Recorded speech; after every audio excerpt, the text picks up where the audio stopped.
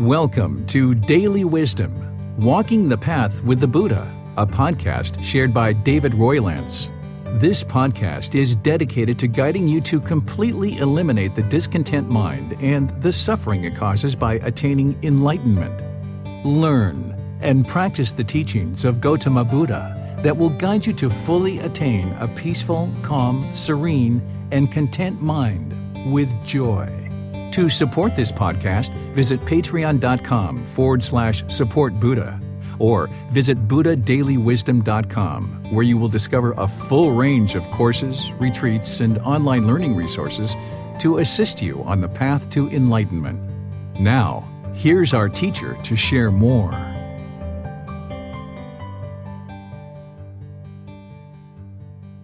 Sawadee Kap. Hello and welcome to Daily Wisdom, Walking the Path with the Buddha. I really appreciate that you joined us today because we're in our group learning program studying Chapter 12 of this book, Developing a Life Practice, The Path That Leads to Enlightenment. Chapter 12 is titled Craving is the Problem. What is the Solution?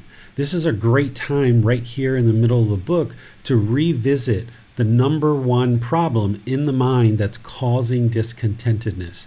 This is the primary problem that the Buddha discussed that is causing all of these discontent feelings, the pleasant feelings, painful feelings, and feelings that are neither painful nor pleasant. So all the anger, frustration, irritation, annoyance, guilt, shame, fear, boredom, loneliness, shyness, jealousy, resentment, all of these discontent feelings and others are all being caused by the same primary problem. And once you understand this problem, you can have the breakthrough to understanding what's causing the mind to be shaken up like this. And once you understand the problem, then you can start implementing the solution. And today we're going to be talking about the problem and we're going to be talking about the solution. We talked a bit about this in earlier parts of this program. When we first started, we talked about the three universal truths, the Four Noble Truths. Later, we talked in Chapter 4 about the three universal truths and the Four Noble Truths. And then here again, I'm sharing with you the three universal truths and the Four Noble Truths because it's such an important topic that you understand these teachings in detail. This is what's going to help a practitioner establish right view. Without right view, you wouldn't be able to make any progress on this path whatsoever.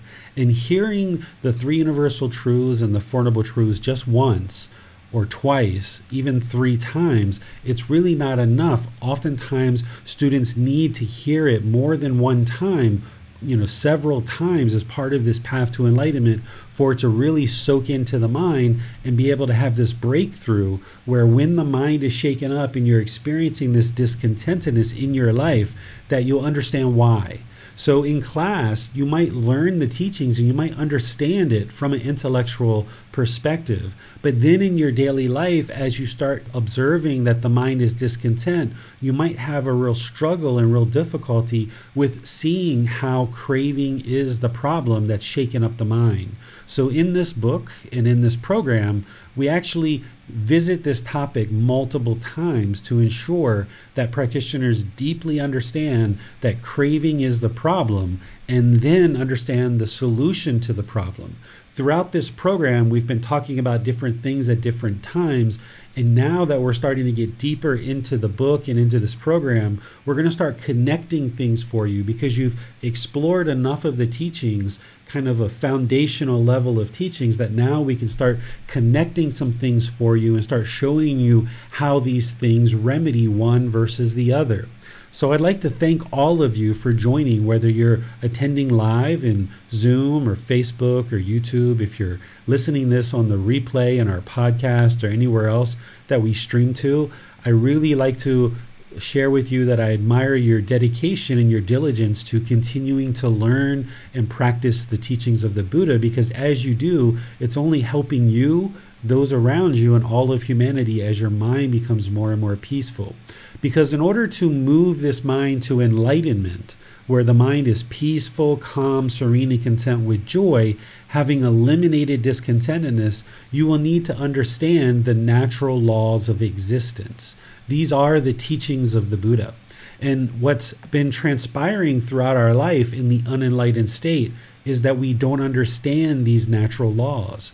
We don't understand what we don't understand. The Buddha calls this ignorance or delusion or the unknowing of true reality.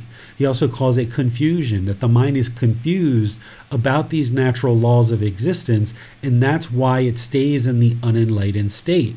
We are unknowing of true reality. We're ignorant to these natural laws, and because we don't understand what is the problem, then we don't understand the solution. And with wrong view, we end up going around blaming other people, and we blame other situations and circumstances for our discontent mind. And because we don't know the problem, we just blame others. Therefore, we never actually solve the problem. So it's not until we awaken to the wisdom of the Buddha that we understand true reality, that we truly understand the problem. And through deeply understanding the problem in the unenlightened mind, then we can start focusing on the solution and make real progress in our life. Rather than blaming other people, we can actually make real progress because we understand the problem clearly, and therefore we understand the solution clearly. So that's what I'm going to help you do today, is to learn these natural laws of existence in a way that builds you up and builds this foundation where you understand the wisdom of the Buddha and you can awaken to this wisdom. When we say awaken, what we're really saying is shedding this ignorance and acquiring this wisdom. That's what it means to awaken, is you're gaining this wisdom. You're walking towards the light. You're gaining wisdom, or you're moving closer to enlightenment. You're gaining this wisdom. And we've done this in other parts of our life. As we were growing up, there were many things that we didn't understand as an infant, as a toddler, as a adolescent, as a teenager. As we've grown, there were many things that we were ignorant about, or we had unknowing of true reality. One of the ones that I often talk about to help you understand this process of awakening the mind is the natural law of gravity. We were all unawakened to the natural law of gravity. We were ignorant of this natural law. We were unknowing of true reality as we were growing up. At the age of 6 months, or the age of 12 months, at the age of 2, 3, 4, 5, 6, we didn't understand the natural law of gravity. We didn't have the wisdom of what was happening. We just knew that when we stood up, we would fall down and we would hurt ourselves. Or we would put our toys somewhere and they would fall and break. Or we would knock over a glass of water and it would break and it would spill everywhere. And we would cry. We would be so upset when these things would happen. We would get on a bicycle or a skateboard or roller skates or rollerblades, and we would fall down and we would hurt ourselves and we would cry. And we didn't quite understand what was going on. We just knew that we kept falling down. We hadn't awakened. We didn't know the wisdom of this natural law of gravity. But slowly and surely, we gradually learned about this natural law, and as we did, we started to be able to function with this natural law much better. We learned things like look at the ground when you're walking, and look at the sidewalk and see if it's even and flat. Step up on the curb, and if we see an uneven surface, go a little bit slower. We learned things like tying our shoes and making sure that the shoelaces were really tight and they didn't come undone, or maybe switch to Velcro or something like that, or flip-flops. We learned all these different things. We learned to put our nice glasses, our nice plates, things that we weren't interested in having broken. We learned to put those in a special place so they wouldn't fall down and get broken. We learned all these different things about the natural law of gravity because we awakened to the wisdom of it. And then we made better decisions in order to function within this natural law of gravity in a way that we could be peaceful, and that we understood how this natural law functions and how it works. So then we could make wiser decisions around this natural law of gravity. And then you realize that when you fall down, maybe now you actually start laughing if you fell down at this point in your life, right? Because you understand, this silly gravity. But There's all these other natural laws of existence that the mind is unawakened to. And that's why it's struggling and having difficulties in the world to make certain wise decisions, because it doesn't understand these natural laws of existence, just like we didn't understand the natural law of gravity. We struggled, and it was really difficult during those early years of our life around the natural law of gravity, because we didn't understand what we didn't understand. We didn't understand true reality. But the more we awakened to that wisdom, then we started making wiser and wiser decisions. And it's the same thing with the Buddha's teachings, that his teachings are sharing with you the truth, the natural laws of existence, so you can see that truth for yourself. With gravity, you gradually started being able to see the truth, that when your legs weren't strong enough, you would fall down.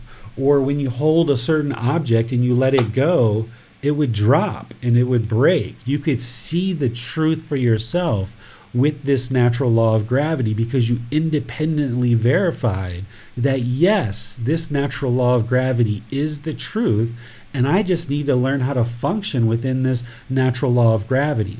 Well, the universal truths that the Buddha taught in the Four Noble Truths, these natural laws that I'm going to be sharing with you today, they're the same way. You can't believe them. If you believe them, you don't know if it's true or false. You don't know what the truth is. So while I share the teachings with you today and you learn, you should learn them, but don't believe them. And then after you learn these teachings, you then reflect on them and try to see if they're true or not. And then you practice these teachings in order to acquire the wisdom, this independent verification. When you see the truth for yourself, then you know with 100% certainty what the wisdom of these natural laws are. And now with that wisdom, your mind is more awakened, and you can start making wiser decisions in the world about your personal and your professional relationships, about certain choices you make in your life, about things that you do and how you interact in the world. You're able to start making wise decisions that lead to wholesome outcomes. This is the wholesome Kamma. You can awaken from this ignorance or this unknowing of true reality, instead of making unwise, unwholesome decisions that lead to unwholesome results. You can awaken to the wisdom, make wise decisions that are wholesome, that lead to wholesome results. But in order to accomplish that goal, you can't believe anything that I say. You can't believe anything that's written in any of these books that I wrote. You need to look at the teachings and learn them, deeply learn them, talk about them, discuss them, ask questions, get clarification in these classes and outside of these classes. Reflect on these teachings and see if they're really true or not, and then practice them, interact with them, apply them to your daily life, and see if it's actually true. And that's how you independently verify the teachings, and you acquire wisdom, awakening the mind through this wisdom, so that you can get to this enlightened mental state where the mind is peaceful, calm, serene, and content with joy. Why is it so peaceful? Well, you're purifying the mind, but through awakening the mind, you understand these natural laws. So now you can start making decisions that you completely understand, because you no longer have this ignorance or this unknowing of true reality. The mind can be at ease. It can be peaceful when it understands these natural laws, because it's a real struggle and it's extremely difficult to live in a world that we don't understand. When you are interacting in a world and you live in a world that you don't know the natural laws, it's a real struggle. It's really difficult. This is why early in our life, when we were 6 months old, when we were 2 years old, when we were 6 years old, it was a struggle. It was so difficult because we didn't understand the natural law of gravity. We just didn't understand it. So we kept falling down and we kept getting these scrapes on our elbows and our knees. And we would come in and cry to mom and cry to dad and grandma and grandpa and aunts and uncles. And we would just cry. We were miserable because we struggled and we had all these difficulties because we didn't understand the natural law of gravity. But like I mentioned, now if you fell down, you wouldn't go cry to mom. Because you understand what it is. Your mind can be at ease. It can be peaceful. So the same thing is happening now that we're older. The physical body has gotten older, but the mind hasn't awakened and gained this wisdom of these natural laws of existence. And this is why an unenlightened being is going to struggle and have difficulties, because we're essentially falling down. We're tripping over our feet. We're falling down and getting these boo-boos where we're having trouble in life and we're having these struggles and difficulties. And sometimes you might just cry because it's such a struggle. But when you learn these natural laws and you gradually awaken to them and you have this wisdom and you get help from your teacher to understand these natural laws, then your mind can be at ease and it can be peaceful because you understand this world that you're living in. It will no longer be a struggle and difficult because you understand these natural laws. You can make those wise decisions that lead to wholesome outcomes. So I'm going to walk you through today learning the three universal truths and the Four Noble Truths in a way that you can learn them, not believe them, learn them, reflect on them, and then practice them in order to awaken to this wisdom and acquire wisdom around the Buddhist teachings and independently verify the truth. So as we go today, I'm going to be pausing at different times, opening up for questions. Whether you're in Facebook, YouTube, or Zoom, you can put your questions into the comment section, or in Zoom, you can electronically raise your hand and ask any questions or follow-up questions that you like, because it's important that you understand these teachings so that you no longer experience these struggles and difficulties.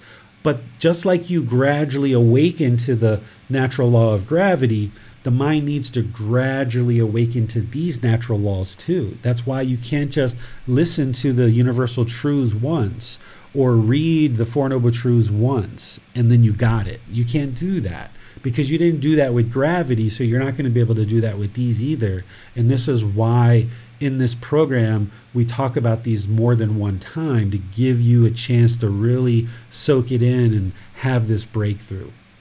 So the first of the three universal truths that I would like to share with you is called impermanence. This is where you need to understand that everything is constantly changing, that there's no permanent fixed state other than enlightenment itself and the natural laws of existence.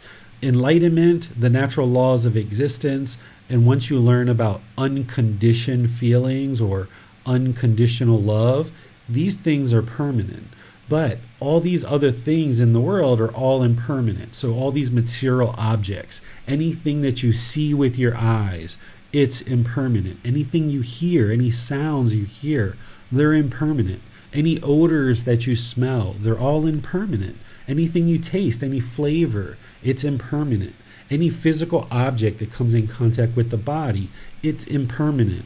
Any thoughts or mental objects that come to the mind, they're all impermanent because these are conditioned feelings or conditioned thoughts. They arise, they change, and then they fade away. So all of these things are impermanent, okay? This is the universal truth of impermanence. But you don't believe this. You never believe anything that I say or anything you see in writing. You test it in order to determine if it's truth or not. And the way that you can test this universal truth, because the Buddha is sharing with us about all these things are impermanent, is you look around you and you try to find something that's permanent. If you can find something that's permanent, then you've disproven the Buddha. So you think, is this physical body permanent or is it impermanent? Has it stayed exactly the same from the moment you were born until now? Or is this physical body changing? Is it growing? Is the skin texture changing? Is the color of the skin changing? Is the hair changing? Is your facial complexion changing? Is your appearance changing, right? Of course, it's been changing your whole life. This physical body's always constantly changing. What about your relationships in your life? Have you had exactly the same people in your life from the beginning all the way until now? Or have people been coming and going in and out of your life? Of course, they've been coming and going. What about the jobs that you've had? Have you had exactly the same jobs your entire life? Has your income been exactly the same? Of course not. Things have been constantly changing. Have you slept in the same exact bed your entire life? Or have you changed different locations and slept in different locations? You've slept in different locations, right? There's all these things that are constantly changing. We have different clothes, we have different vehicles, different transportation, we eat different food every day pretty much. We have all these changes that are happening in our life. So this first universal truth, it's imperative that you understand this, and that if you don't have independent verification of the universal truth of impermanence, you need to look around you until you soak it into the mind that all these things are impermanent. And you can ask questions during the question period. If you feel that something is permanent, share that, and then I can help you see and evaluate whether it's permanent or impermanent. So that's the first universal truth. The second universal truth is discontentedness. In a lot of Buddhist communities, you'll hear this discussed as suffering.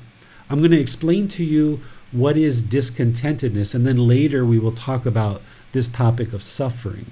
This universal truth of discontentedness, or discontented, or discontent, it's these three feelings. The Buddha used the word dukkha during his life, or at least in the Pali Canon, it has the word dukkha.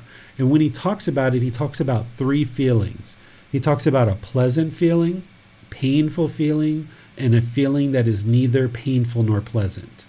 What a pleasant feeling is something like happiness, excitement, elation, thrill, exhilaration, euphoria, and all these others. This is where the mind goes into this excited state. These excited feelings come into the mind based on some condition.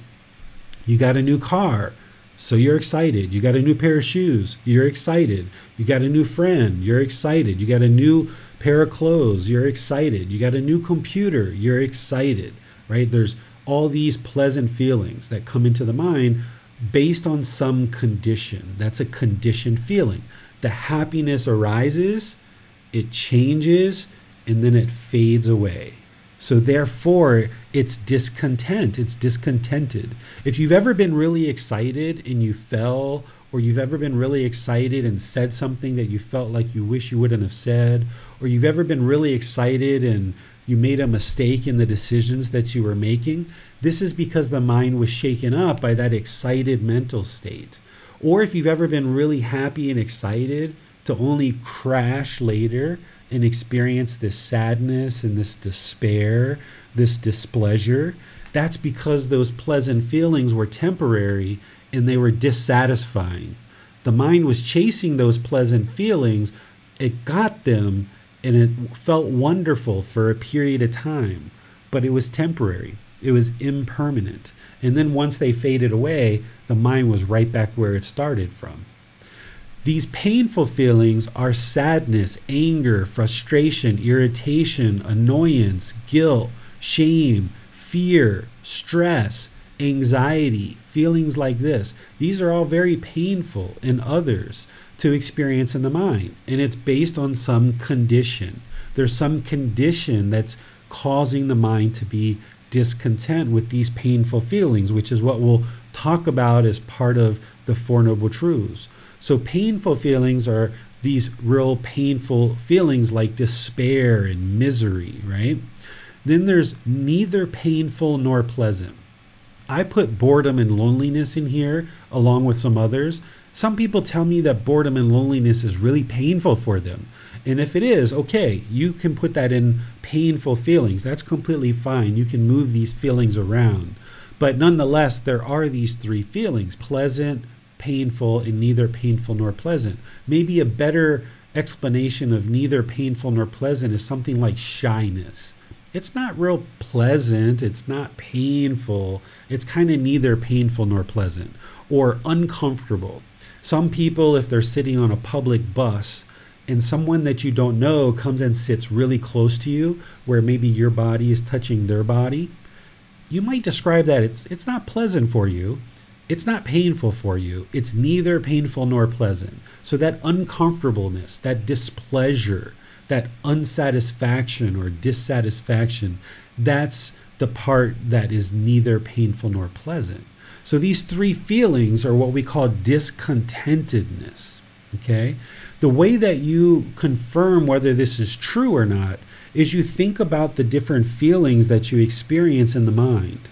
Right? This is you now reflecting. Now that you've learned what the universal truth of discontentedness is, you now start reflecting on it. And you say, okay, Mr. Gautama Buddha, you say there's pleasant feelings, painful feelings, and neither painful nor pleasant. You start evaluating the mind. You start looking over your past and the various feelings that you've experienced in this life. Are there any feelings that you experience that don't fit into one of these three categories? And you start looking and you start analyzing, you start trying to reflect on this. And if you can find a feeling that doesn't fit into one of these three, then you've disproven the Buddha. But the way that he teaches here of saying a pleasant feeling, a painful feeling, and neither painful nor pleasant, he really captures the full spectrum of feelings that the mind experiences. So this is discontentedness. This is when the mind is shaken up. It's unsteady, it's uncalm. When it's happy, excited, elated, thrilled, the mind is shaken up. It's unsteady, it's uncalm. The same thing with sadness, anger, frustration, and others.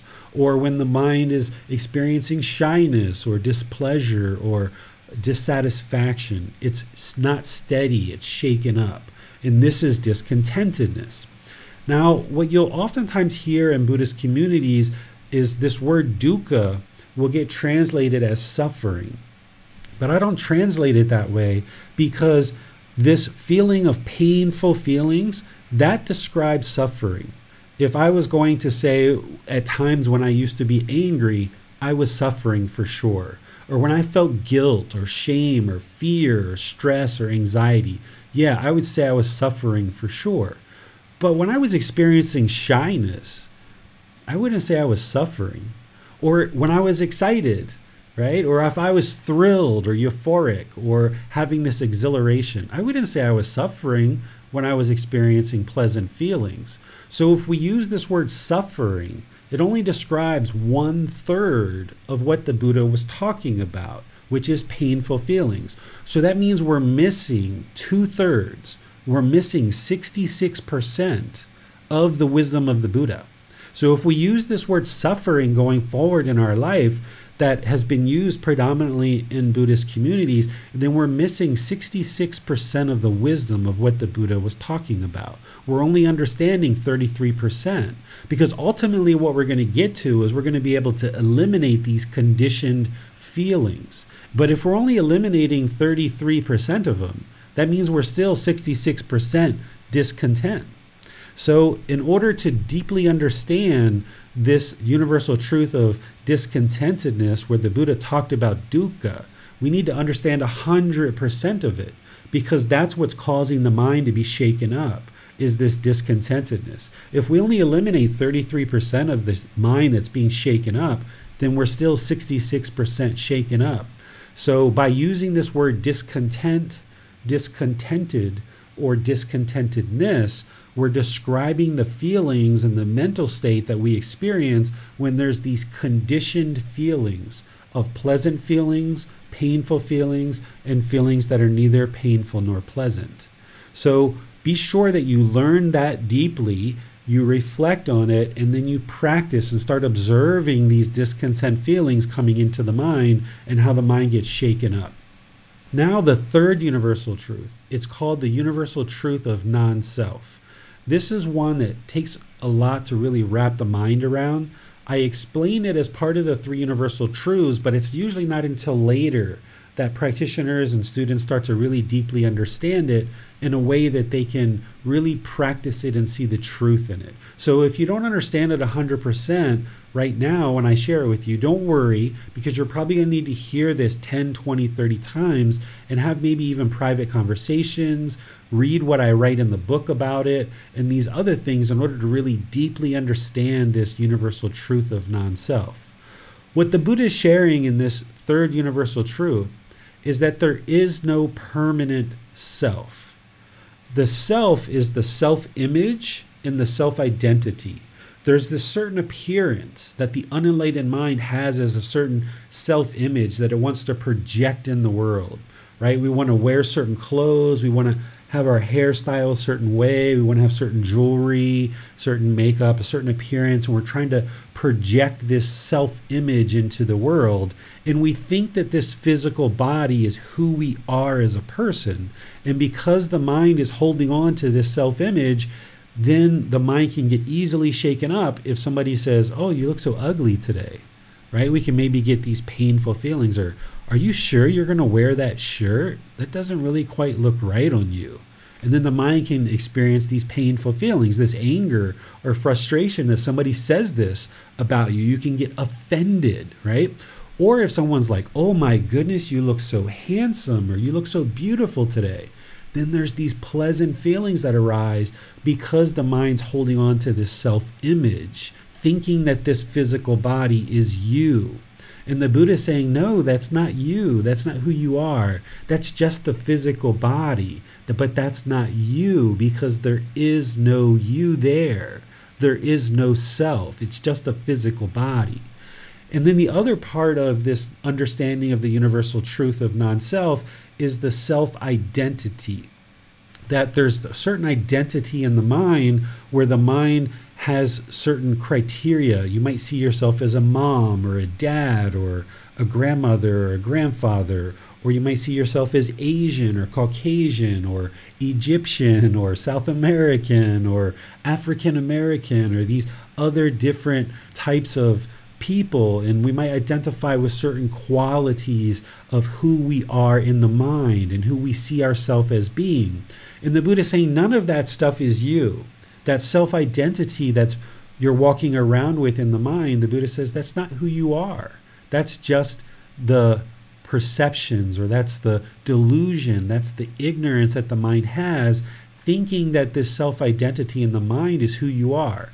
So if you identify with being a mom or a dad or a Caucasian or an Egyptian or an African American or an Asian person, and then you start hearing people say negative things about these different qualities that you identify with, now the mind's going to get angry. It's going to get shaken up because you see yourself as an Asian person, or you see yourself as an African American or an Egyptian or an American. You might have certain identities in your mind that you identify with, and as soon as you hear somebody say something negative, the mind's going to experience these painful feelings. Or if you hear something positive, you'll experience these pleasant feelings because of this self-identity that the mind is walking around with, holding on to and carrying around, thinking that that's the permanent self.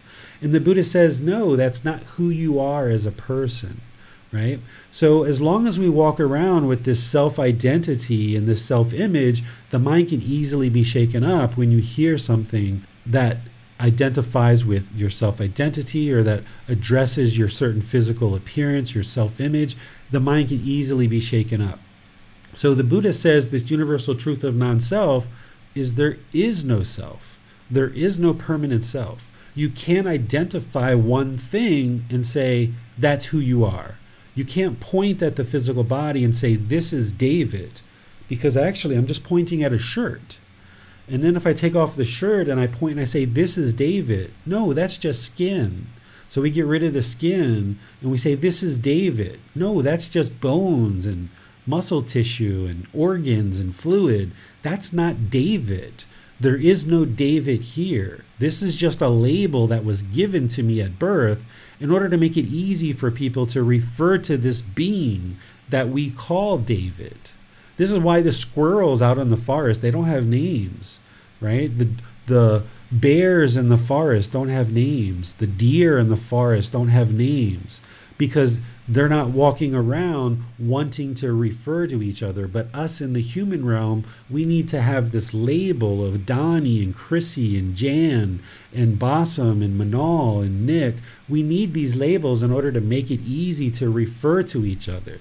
But the problem is that the unenlightened mind starts assigning a certain self-image and a certain self-identity to these labels, And now we start holding on to this self-image and self-identity, and we cause ourselves this discontentedness whenever we hear either agreeable comments or we hear disagreeable comments. We cause ourselves this discontentedness.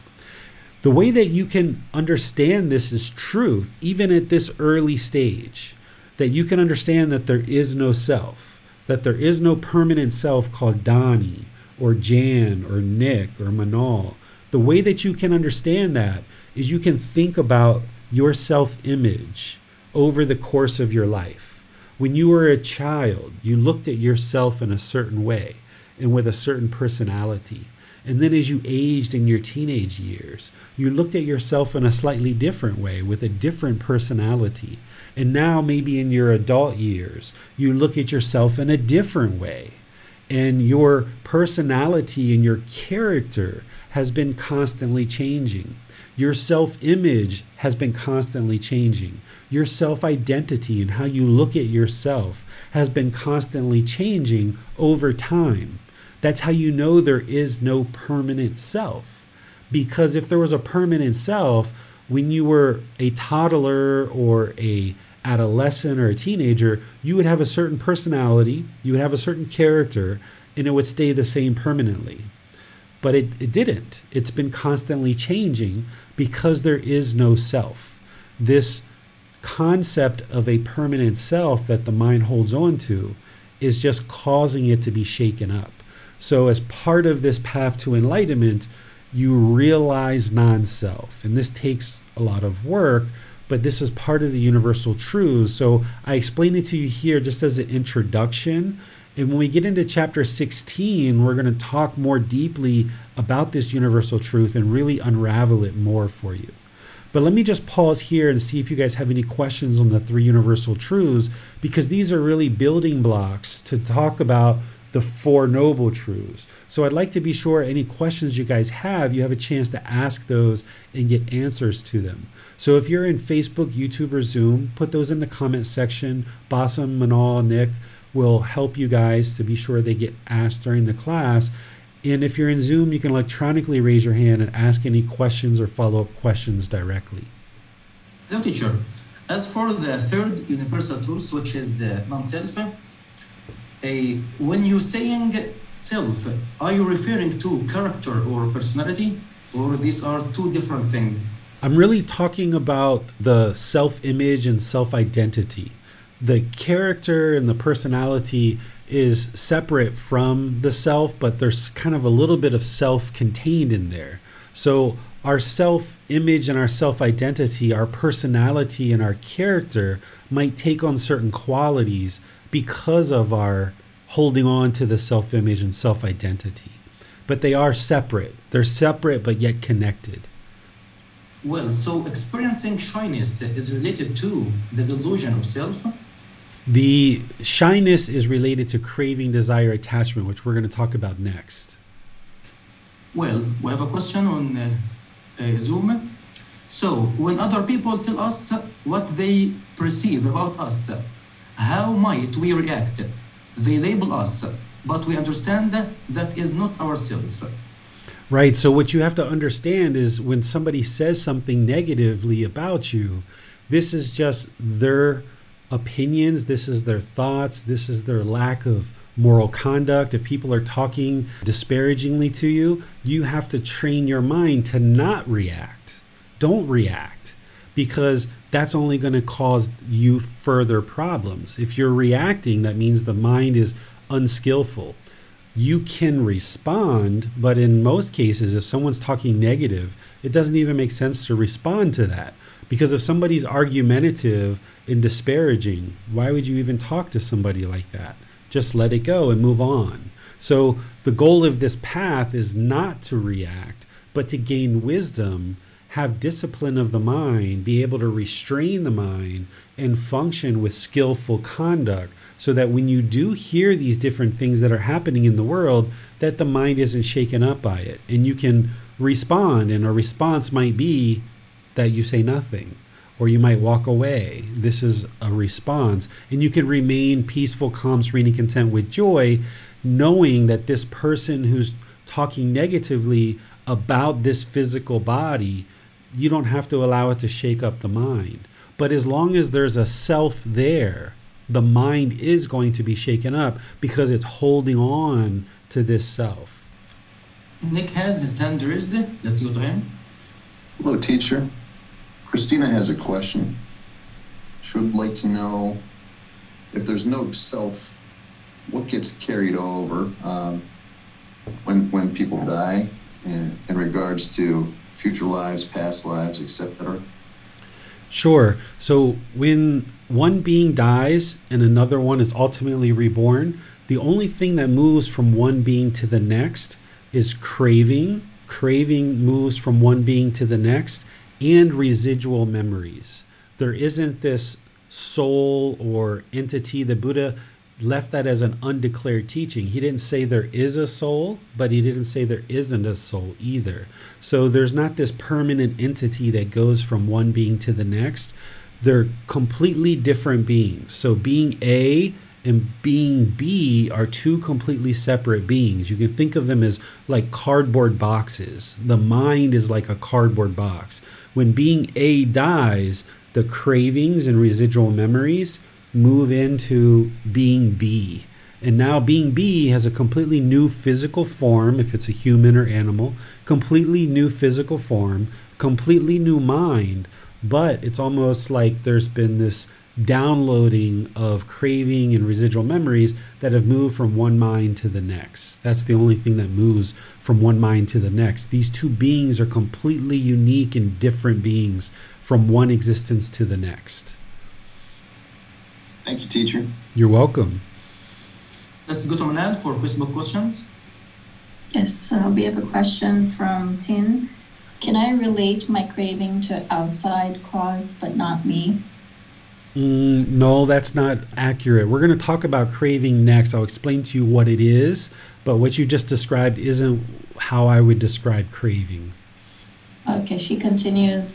The external effects on my feelings for a while when my craving for inner peace and calmness happen.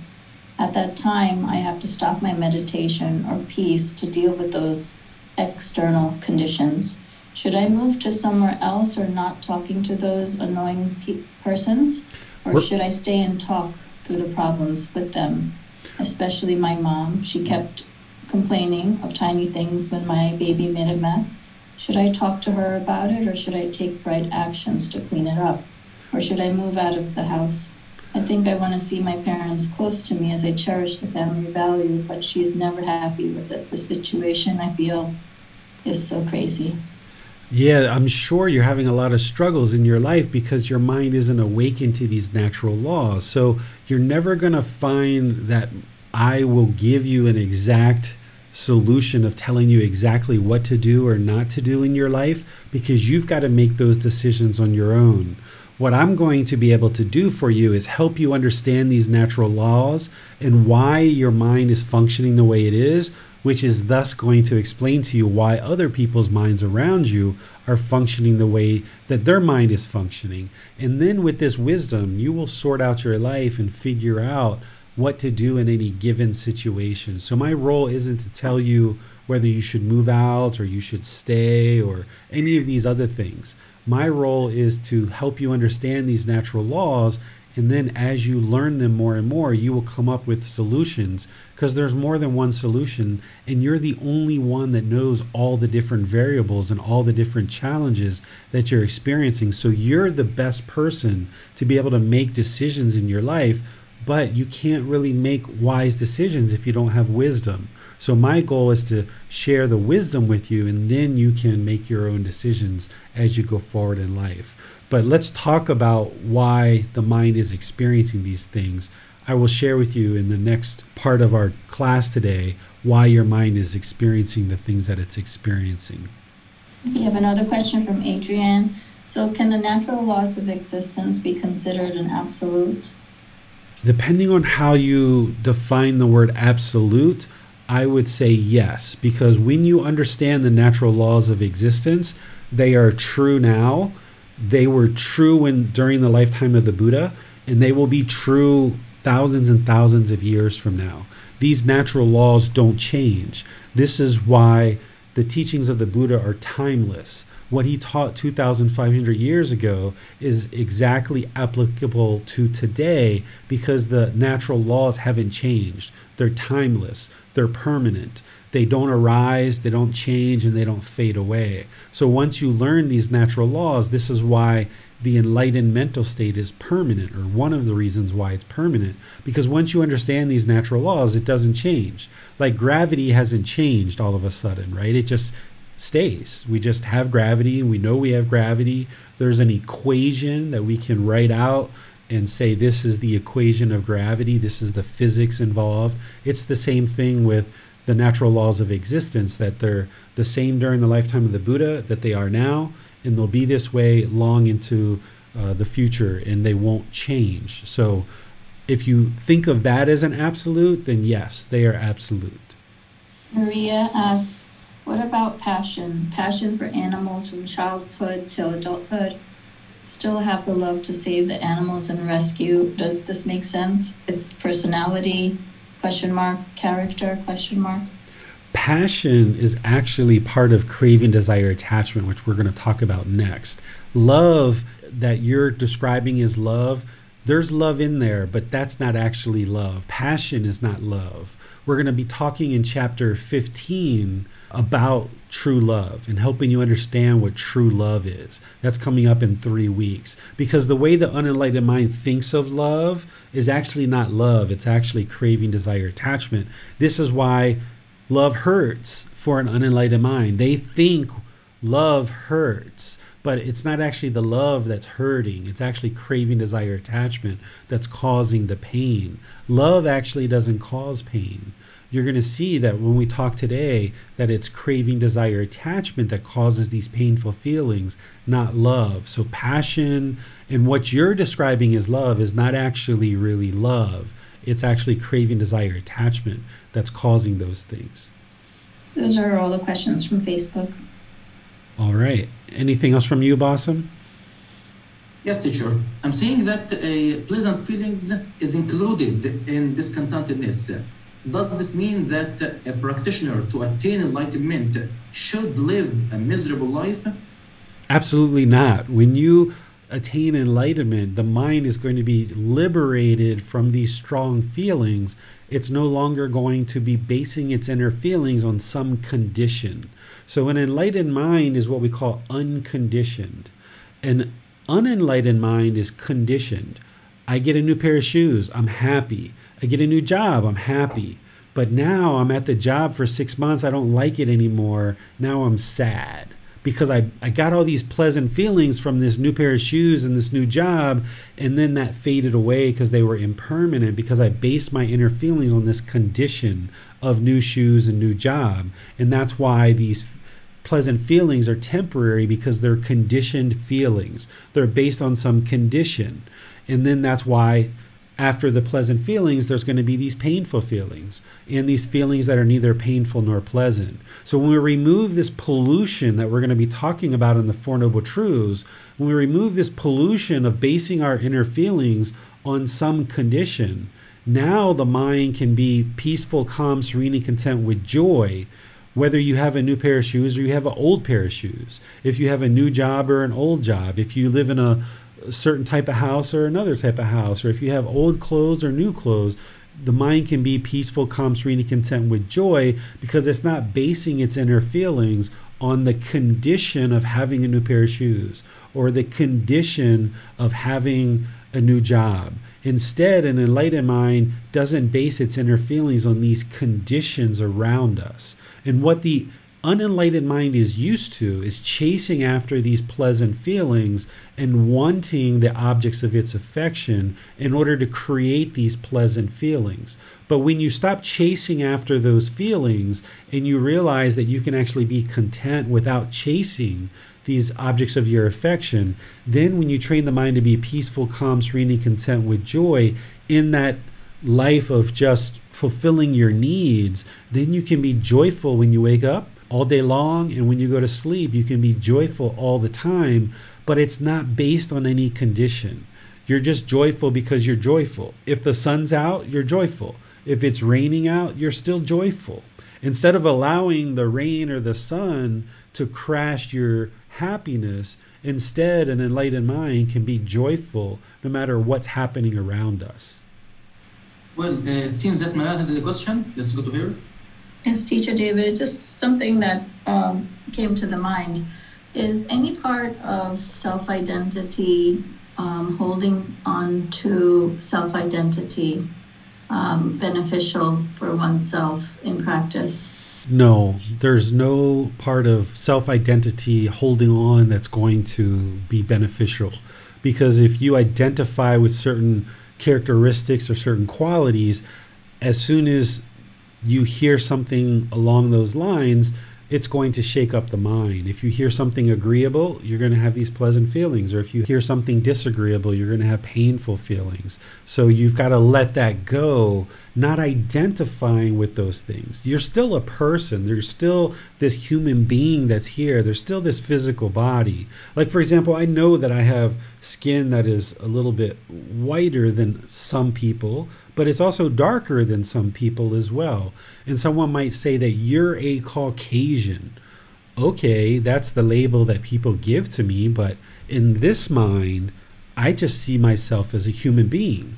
This is just a human being sitting here. This isn't a Caucasian American with blonde hair and blue eyes that lives in Thailand, yada, yada, yada, yada, yada, right on down the line. It's just a human being that's having a human experience. As soon as I allow the mind to identify with any of those things, if I identify with being a U.S. citizen, for example, and I am an American, then as soon as somebody says something agreeable about America, then the mind gets all these pleasant feelings. Or if somebody says something disagreeable about America, then the mind gets angry or frustrated. Whereas if you just realize, like, okay, this physical body was born in America and other people consider me American, but this mind doesn't identify with those kind of things because it's just a trap that you walk yourself into where you're now setting yourself up for failure. Thank you. You're welcome. Thanks, teacher. No more question. All right, so let's talk about craving, desire, attachment, because this is a teaching that you need to understand in order to understand the Four Noble Truths. Just like the three universal truths are needed in order to understand the Four Noble Truths, this teaching is needed also. There's craving, desire, attachment. Also, you might describe them as expectations or wants or holding or grasping or clinging. What craving, desire, attachment is a mental longing for something with a strong eagerness. This is where the mind is pulling in the direction of the objects of its affection. It's wanting certain things. It's expecting certain things. It wants to hold on. It's longing. It's yearning for something. This is what a craving, desire, attachment is. Where sometimes people get confused is they think the object itself is the craving, desire, attachment. So like a car. Some people think that the car is the craving, desire, attachment. It's not the car. That's just the physical object. It's the way that the mind is longing for it and wanting the car. Or the mind is holding on to the car so that when you see a scratch on the car, then the mind doesn't like that, right? So it's the longing. It's the mental longing. It's not the actual object itself. So when we talk about the Four Noble Truths, it's important to understand that everyone that is unenlightened will experience discontentedness. That's what the unenlightened mind is going to experience, is this discontentedness. Because the mind is unenlightened, it's going to experience these conditioned, pleasant feelings. It's going to experience these conditioned, painful feelings, and it's going to experience these conditioned feelings that are neither painful nor pleasant. It's going to get excited when you see your best friend or your mom comes to visit you, or you have a new pair of shoes or a new job, or you get extra money or extra pay. If you have craving, desire, attachment to these things, the mind's going to experience these pleasant feelings arise. Or when you lack certain things that the mind wants, then you're going to experience these painful feelings, or you're sometimes going to experience these neither painful nor pleasant feelings. You haven't done anything wrong. You're not a bad person. You're not a horrible person. It's just the untrained, undisciplined mind, that it's untrained, so it's latching on. It's yearning, it's longing for these things, and that's why the mind keeps getting shaken up, because it's not well trained. And if the mind is unenlightened, it will experience these painful feelings, these feelings that are neither painful nor pleasant, and these pleasant feelings are going to arise in the mind.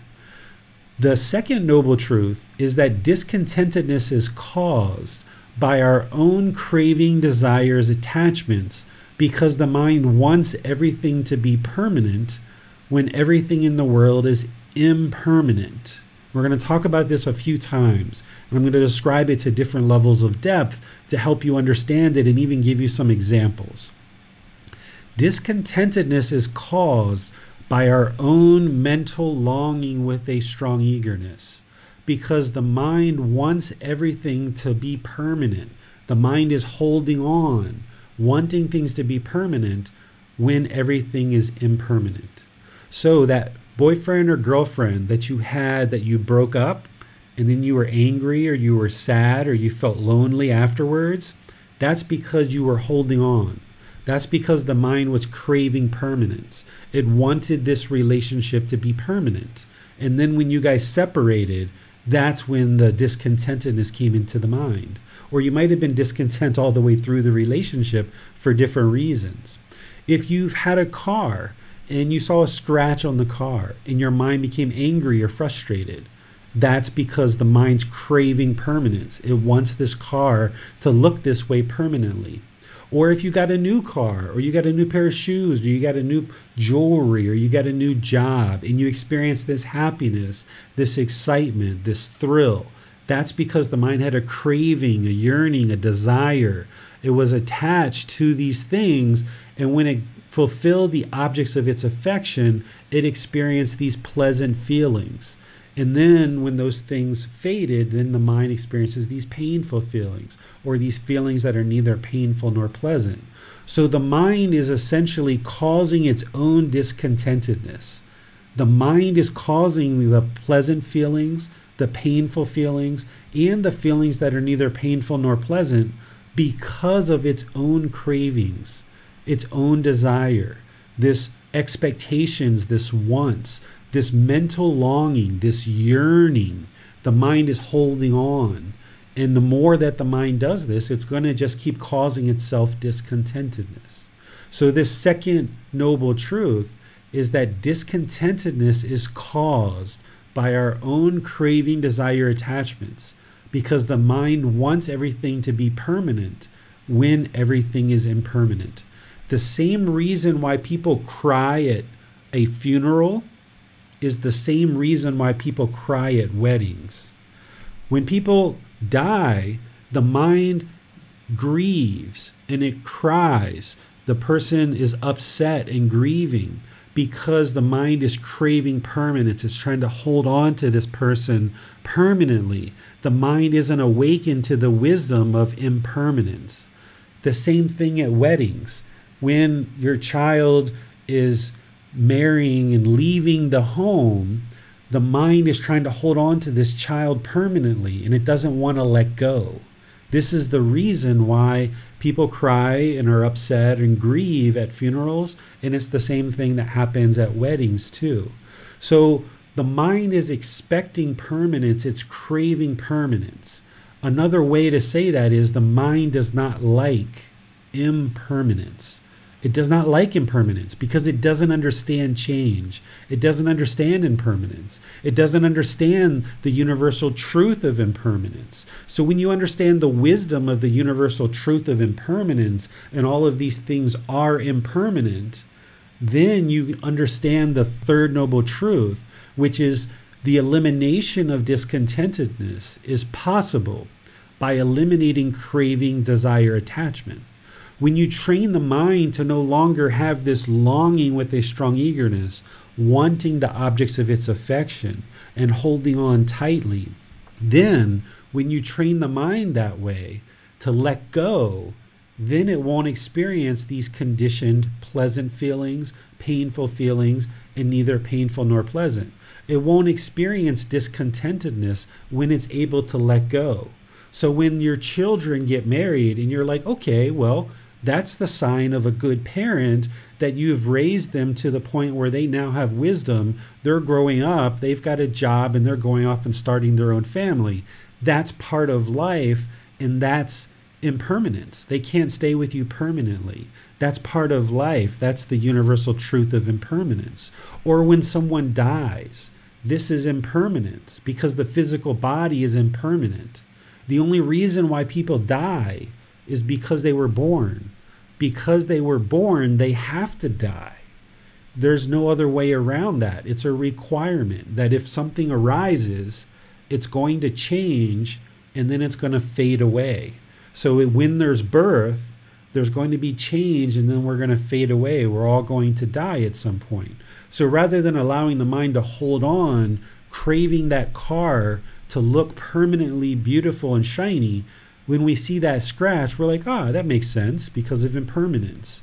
Or when our kids come home with good grades, rather than allowing the mind to get so excited about that, because then they come home with a bad grade and now the mind's angry, right? So if we allow the mind to get these pleasant feelings based on the condition of good grades, then when they come home with bad grades, that same condition is no longer there because it's impermanent. They're not permanently going to get good grades. So therefore, when this condition is changed, now that's why the mind moves into painful feelings. Or if you allow the mind to get these pleasant feelings because you got a new pair of shoes, then when those shoes get old, the mind's going to experience painful feelings. Or they get stolen, or they get really dirty or cut up or something like that. The mind's going to experience these painful feelings because you're conditioning your pleasant feelings on the new shoes. So when the shoes aren't new anymore, that condition has changed. Now you're going to experience painful feelings. So this is the third noble truth, that you need to eliminate this craving, desire, attachment, where the mind is basing its inner feelings on some impermanent condition. And then the fourth noble truth is the path to eliminating discontentedness is the Eightfold Path. This is right view, right intention, right speech, right action, right livelihood, right effort, right mindfulness, and right concentration. These are 8 steps that when you learn them and you practice them, it trains the mind to no longer experience this discontentedness. So in terms of the title for this chapter is Craving is the Problem. This is described in the second noble truth, that craving is the cause of all discontentedness. The solution at a high level is to eliminate craving, desire, attachment. But we're going to go into it in more detail today than that. But the high level solution is we need to eliminate this craving, desire, attachment from the mind, where it has this yearning, this longing, this strong eagerness to hold on to things permanently. Well, how do you do that? Well, you do it through the Eightfold Path, but there's specific steps that are part of the Eightfold Path that we use in order to train the mind to no longer have this craving, desire, attachment. That's the solution that we're going to get into today. But let me pause and see what questions you guys have before we move on. Well, as for the first noble truth, does it mean that even having power, authority, money, beauty, health, all of these are together are not able to eliminate discontentedness from the mind? No, this is the delusion. This is the ignorance that we've been living with throughout our whole life. We've been taught and we believe that wealth, for some people, that wealth is going to lead to permanent happiness, or that material objects are going to lead to permanent happiness, or a certain job title, or a certain power, or a certain position in society, that's going to lead to happiness. So the mind chases after wealth. This is one of the reasons why the mind is selfish and it holds on to money. is that it thinks that if it holds on to this money, or we hold on to these material objects, that this is going to lead to happiness, and we hold it really tight and we chase after all of this wealth thinking that that's what's going to lead to permanent happiness. But it doesn't, because as soon as you get $100,000 in your bank account, then you want 500,000, and then you get 500,000, you want 1 million, and then you get 1 million, you want 5 million. You're never content with the amount of money that's in your bank account. And when the bank account goes up and down, your emotions and your feelings go up and down too. Or if you're holding on to a material object like a car, and you've worked really hard for this car, well, when someone scratches it or it gets into an accident, then the mind is shaken up by that, because it thinks that this car is going to create the permanent happiness in the mind. So all of these things like wealth, a certain position in society, certain material objects, that's not what leads to permanent contentedness and permanent peacefulness. Money can kind of make things a little bit easier for you in your life in terms of acquiring the needs in your life, like food and water, clothing, shelter, medical supplies, things like this. But that's not what's going to lead to permanent happiness. And this is the delusion, the ignorance that the mind is living with. And this is why a lot of people, including myself at one time, chased after money, thinking that that was the source of happiness. But once you acquire a certain amount of money, that's when you realize that your mind is still just as discontent as it was before, maybe even more discontent. This is why a prince destined to become a king gave up the royal riches and stepped down to be a Buddha. And he didn't know he was going to be a Buddha at the time, but he left the royal palace because his mind was discontent.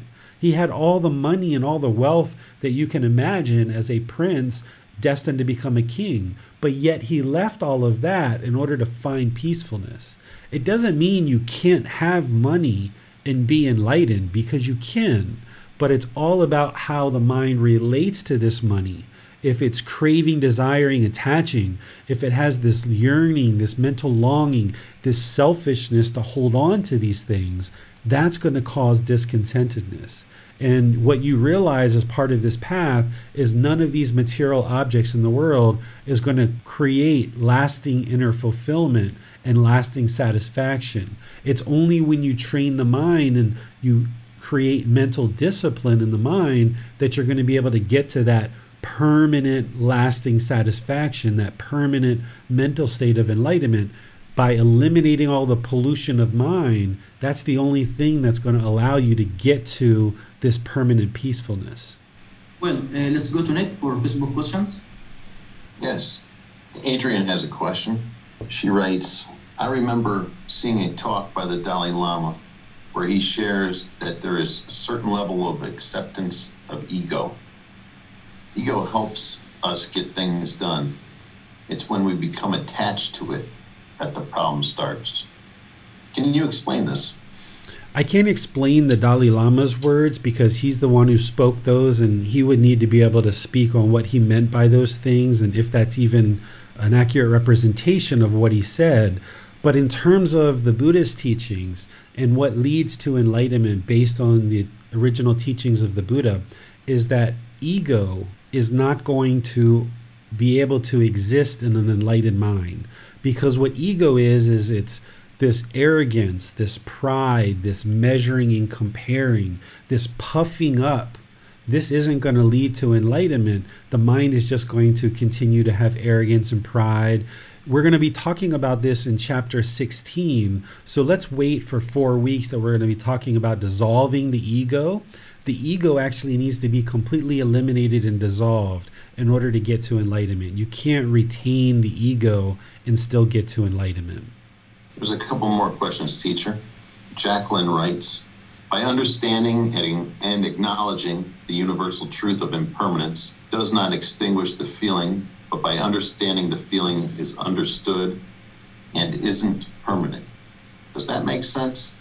I'm not 100% sure what you're sharing there, except for maybe what you're sharing is that learning the universal truth of impermanence is one thing, but soaking it into the mind and training the mind not to crave permanence is a completely different thing. Because you can learn the universal truth of impermanence and intellectually get it, but then to train the mind to not have craving for permanence is a whole nother thing, and it takes a long time to be able to train the mind to do that. And in order to train the mind to be able to do that, you have to first intellectually understand the universal truth of impermanence and these other natural laws of existence. And as you do, then that makes implementing the solutions more easy. T has a question. She writes, is the mission of making this world a better place and grateful for now and here moment also a wrong view? Yeah. I mean, craving for positive effects on others. Yeah, so any kind of craving, desire, attachment is going to cause the mind to be discontent. So if you're craving for the world to be a certain way, that's going to cause the mind to be discontent. Your goal in this life is not to change the world, because you can't change the world. You can't change these natural laws. These natural laws of existence have been this way for eons, and you can't change them. All you can do is focus on training your own mind and improve the condition of your own mind. And then through your own mind improving, you'll experience more peacefulness. But if you take on this burden of changing the world, my goodness, you're going to just be discontent over and over and over and over again. You've got to let go of wanting the world to be a certain way and just understand that it's functioning through these natural laws. And while there's many unenlightened beings in the world, and there's lots of suffering, if we'd like to use that word, there's lots of misery, there's lots of grief, there's also lots of pleasure in the world too.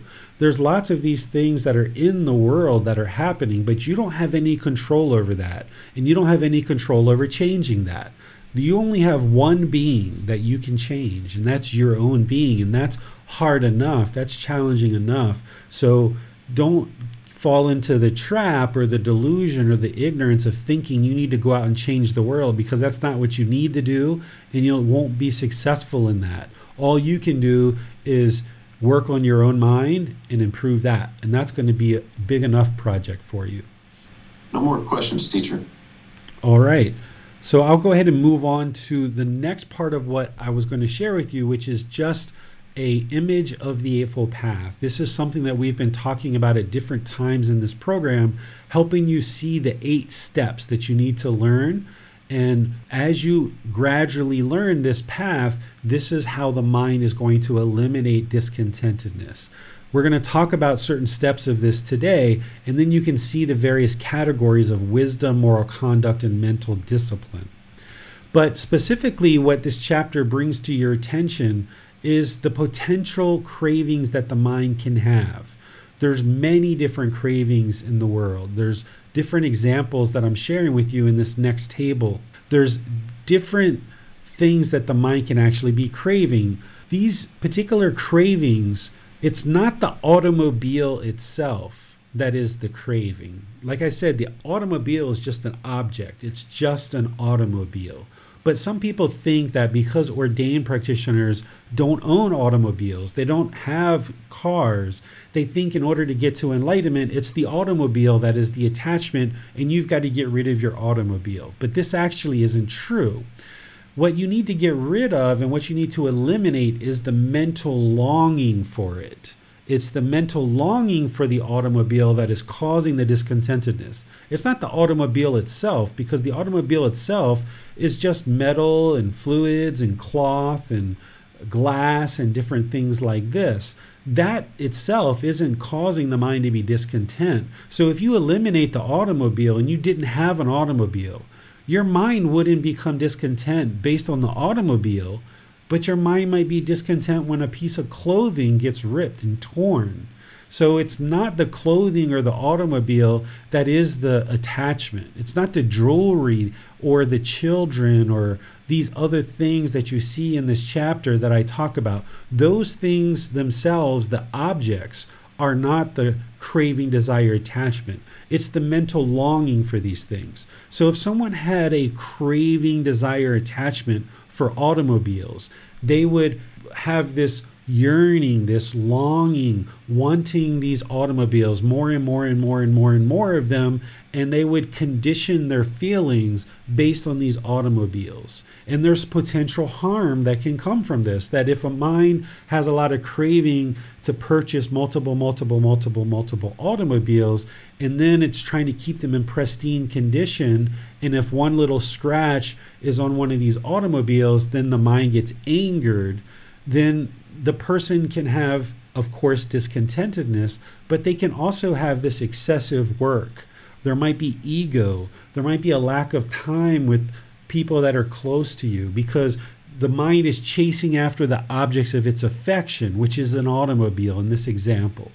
Or if somebody has a craving, desire, attachment for happiness, for example, and the mind's just craving, yearning, longing for this permanent happiness. And then the mind realizes that this happiness is impermanent.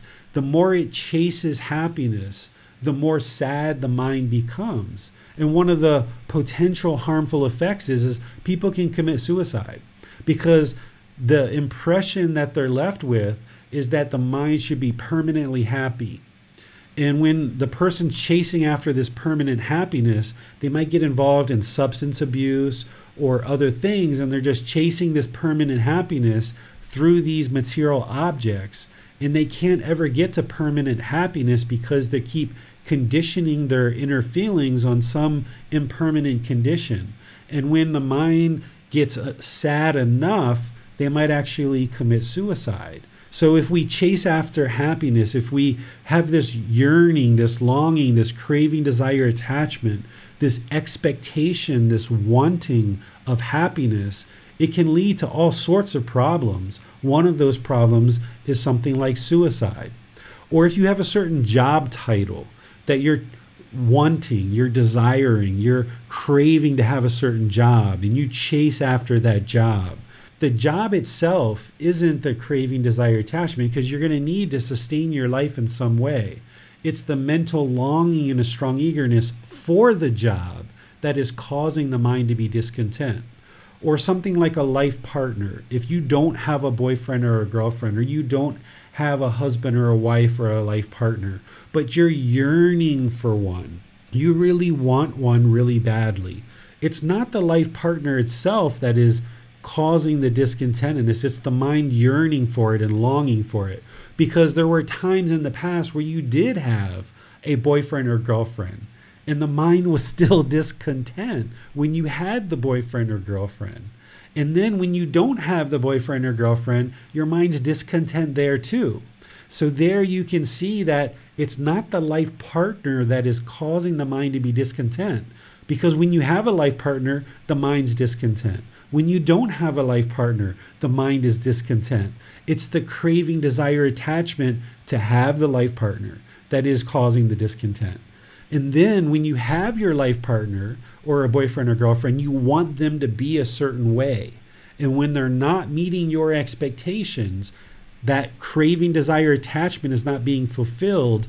Now the mind is being discontent. So this is how these certain cravings, it's not the object itself that is the craving. So you can have a life partner, you can have a job, you can have a automobile or multiple automobiles, you can have children and clothing and jewelry and even fame and all of these other things. But it's when the mind is yearning and longing for these things, that's the real problem. I put some other examples in this chapter too, that if the mind is yearning for perfection or longing for perfection, and you just think that everything in your life should be perfect, you should have this perfect little house, everything in the house should look perfect, your children should be perfect, you should be perfect. If you're craving and yearning and longing for these things, then you're going to experience things like guilt or obsessiveness, or try to control the things around you. Feelings of being worthless and insignificant, right? You're going to feel these kind of experiences because the mind is discontent. It's longing and yearning for this perfection. And when you realize you don't have that, that's where the mind experiences discontentedness. There's all these others in here as well. things like substance abuse. This is something that, of course, everyone needs to eliminate. Something like a car or something like that, you can still have those things in your life. You just have to remove the longing for it. But if somebody is longing and yearning and they're actually abusing certain substances, this is something that they have to completely eliminate from their life, because it's not going to lead to a purified mind, a purification of the mind. So there's certain things like substances that we know are going to pollute the mind, and people can have craving, desire, attachments for these things. Or something like wealth. You might be a wealthy person. You might have certain wealth. You might have a certain amount of currency or real estate or gold or other items that are worth a certain amount of money, and you might have acquired a certain amount of wealth. You don't need to eliminate your wealth in order to attain enlightenment. What you need to eliminate is the mental longing for it, wanting it and holding on to it so tightly, having these selfish desires to hold on to the wealth. That's what's actually going to cause the mind to be discontent, because the longer you hold on to the wealth and thinking that if your bank account has $3,000, you're okay, or if it has $10,000, you feel emboldened and arrogant, or if you have $50,000 in your bank account, you have all these pleasant feelings. But then what happens when somebody in your family gets sick and now you have to spend your money, and now you're back down to $1,000 or $500?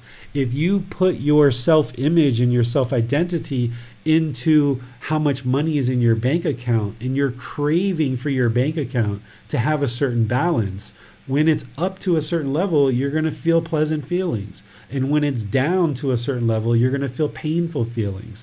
So you don't need to eliminate the wealth. You need to eliminate the craving and desire for the wealth, and training the mind to not have this yearning and this longing. When I was in the professional world and I made a certain salary coming out of college, I thought I was rich and I was making a certain amount of money. But then once you get accustomed to that amount of money, the mind wants more. And then you get a raise and you get a little bit more money. And then you feel real pleasurable and you feel great. And then you want more and you want more and you want more, right? That's the craving, desire, attachment, constantly chasing after the objects of its affection. It's never satisfied. If there's craving, desire, attachment in the mind, it's like this unquenchable thirst where the mind is just thirsty and it keeps wanting more and more and more and more. And it's not just wealth, it's power, it's sex, it's drugs, it's automobiles, it's fame, it's other things that are part of this chapter. It's not the objects themselves that are the problem. It's how the mind is longing and yearning for it that is the problem that the mind is encountering. And after this, we'll talk about the solutions. So let me see what questions you guys have on this part so far. Nick has his hand raised. Let's go to him. Yes, teacher, we have a question here. On the previous slide, we saw happiness and potential outcome of that craving is, worst case scenario of suicide. But how would you guide a child? I guess you could say the craving is boredom, or not to be bored. Someone that's bored, and then you give them something to do, and then when there's nothing to do for a moment, they become sad again. I'm trying to word that question correctly. How would you guide a child in that scenario? So there's no harm in having an interest or a goal or an objective to get to this peaceful, calm, serene, and content mind with joy. There's no harm in having a goal, an objective, or an interest. It's when the mind craves it and it wants it. It wants this happiness, right? And that's what's going to lead to the discontentedness, is that yearning, that mental longing. So the reason why the boredom is coming into a child's mind is because they want to be involved in video games, or they want to be watching TV, or they want to be playing with their friends. They have certain wants. They're not content with where they're at.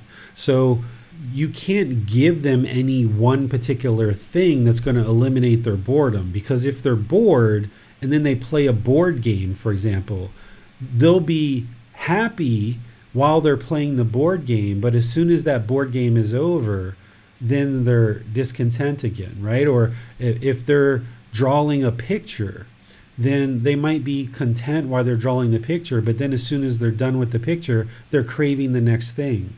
Or if you go to jiu-jitsu class, there might be peaceful and content while they're in the jiu-jitsu class, but then when it's over, maybe now they're bored, right? Because it's the craving, desire, attachment. So the only way to get to permanent peacefulness or permanent joy is to train the mind to no longer base its inner feelings on some condition.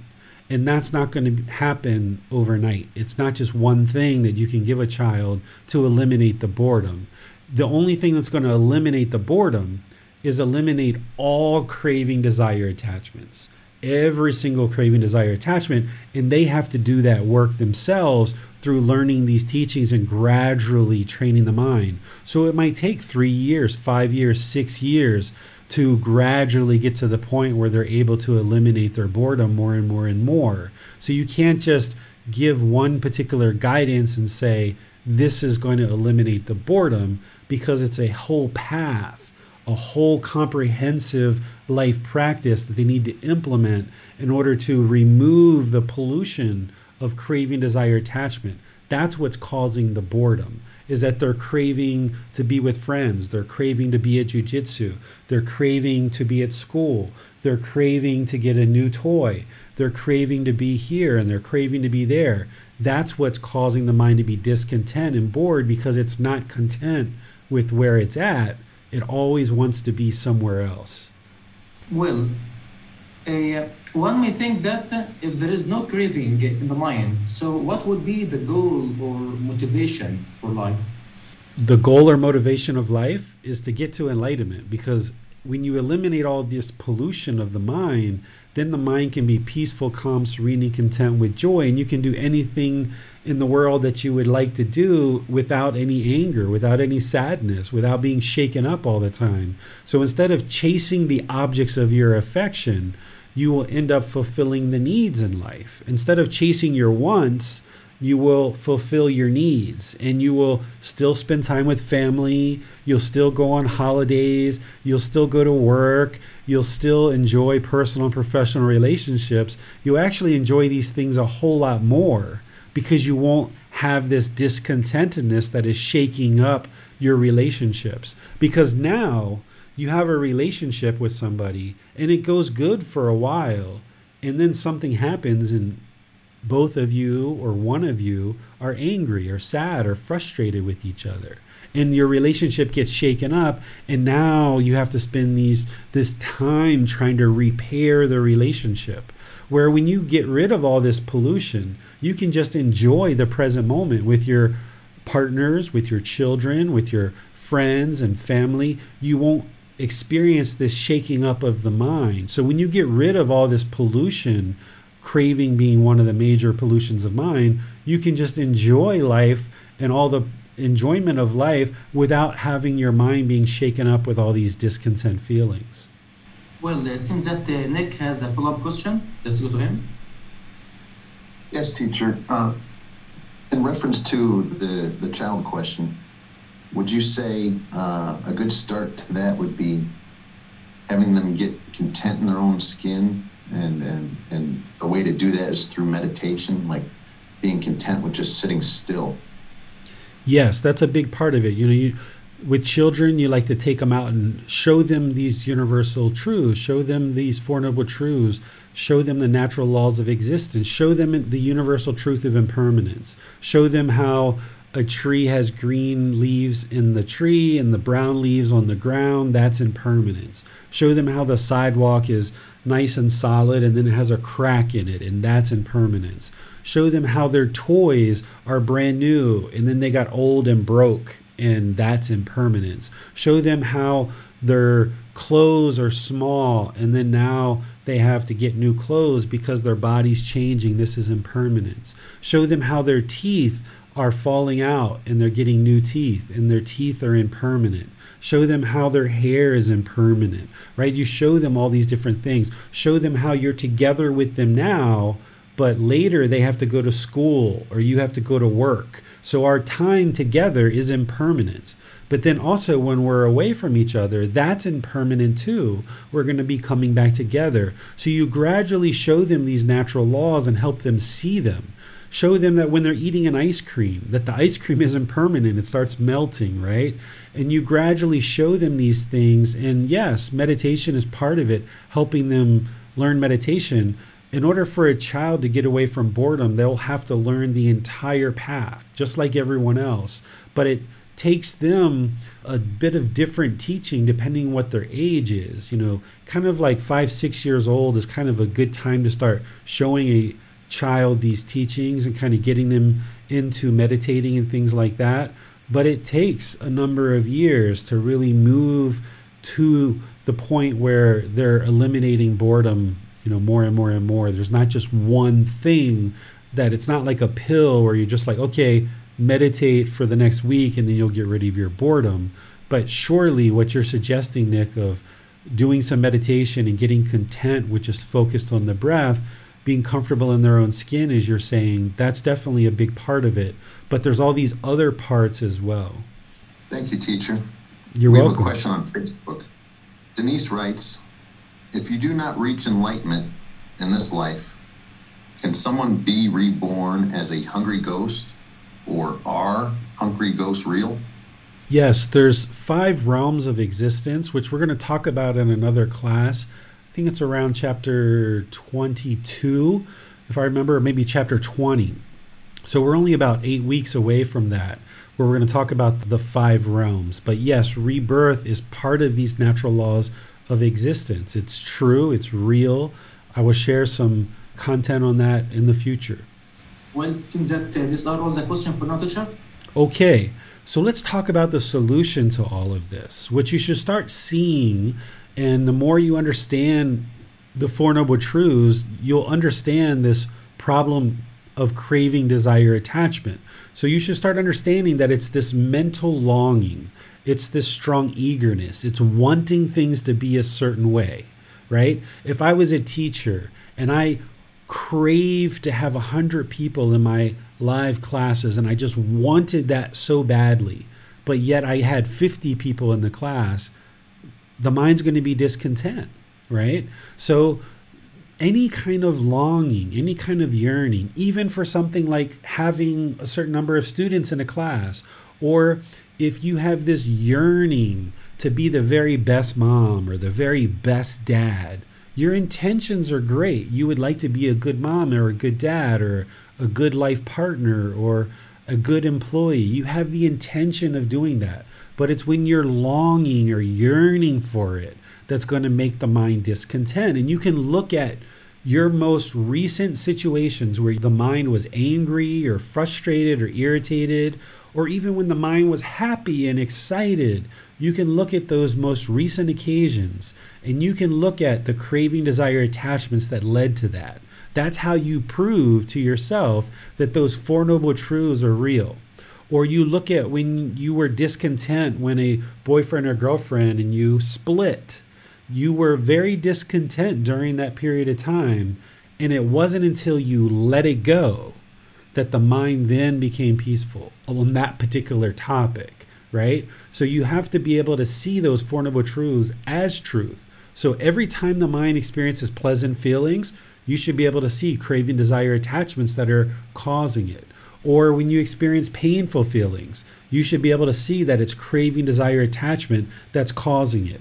Or neither painful nor pleasant feelings. You should be able to start seeing that it's craving, desire, attachment that's leading to these conditioned feelings that's shaking up the mind, that's causing discontentedness. The way that we train the mind as the solution to fix this is breathing mindfulness meditation. Breathing mindfulness meditation, focusing on the breath, when the mind moves off the breath and it's yearning for the past or it's longing for the future, that's where you cut that off and you let it go and you come back to the breath. You're training the mind to no longer yearn, have this longing and this strong eagerness. So you're not trying to eliminate the thoughts and the feelings from the mind. during meditation. That's not what you're really trying to do. What you're trying to do is arise and cultivate this mindfulness or awareness of mind, where you're more aware of the mind and what the mind's doing. And when you're aware that the mind is pulling towards the objects of its affection, you know that that's craving, and you cut that off, let it go, and bring the mind back.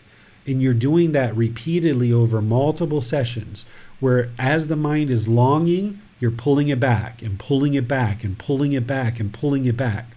Over time, the mind gets tired of this. It gets fatigued, and eventually it submits. I wouldn't train a dog this way, but essentially what you're doing is if a dog was pulling you on a leash and you kept yanking it back and yanking it back and yanking it back, eventually the dog's going to get the message that, okay, just sit here and be with me, because it's going to get fatigued and tired. It takes a really long time with the dog to be able to do that, but eventually, if you kept yanking and yanking and yanking, the dog's going to submit, and it's going to be willing to sit right down next to you. Well, your mind is the same way. When it's longing and yearning and going in all these different opposite directions, when you cut that off and you pull it back to the breath, which is the fixed object in your meditation, you're training the mind more and more. Don't long, don't yearn, don't chase after these objects of your affection, and come back to the breath. So it's breathing mindfulness meditation where you're arising this mindfulness, being aware of the mind, and you're developing your concentration, the ability to focus on just one object, single-mindedness. And this will cut down the craving, desire, attachments.